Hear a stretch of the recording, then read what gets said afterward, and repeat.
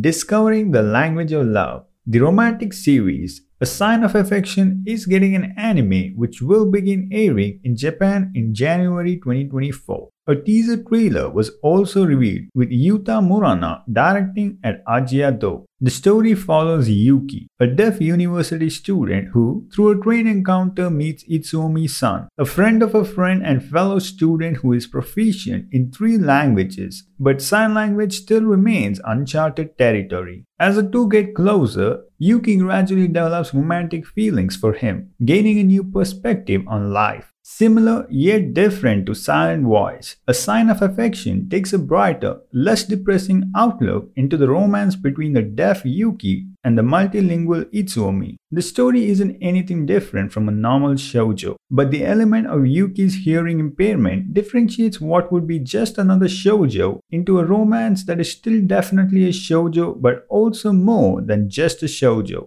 The series often shows Yuki communicate through both visuals and text, trying to capture both her expressions and the hand movements for sign language, as the series makes sure to seriously incorporate the element of being deaf rather than half-heartedly adding it. A good job is done in communicating the different aspects of the relationship between one who cannot hear and one who can, as we see the story focus more on how deaf people adapt their communication and perception in a world without sound, while also showing how important it is for hearing people to adapt to the deaf. The creators work in consultation with Yuki Miyazaki, a deaf woman who supervises the sign language in the art, which allows for a realistic, actual perspective of deafness. Despite taking serious themes, this show is surprisingly not heavy on the drama, with comparatively less serious moments than one would expect from a story incorporating the element of being deaf. The comedy too is not overly used, as most of the series is filled with intimate, romantic, slice-of-life moments that are cute and fluffy.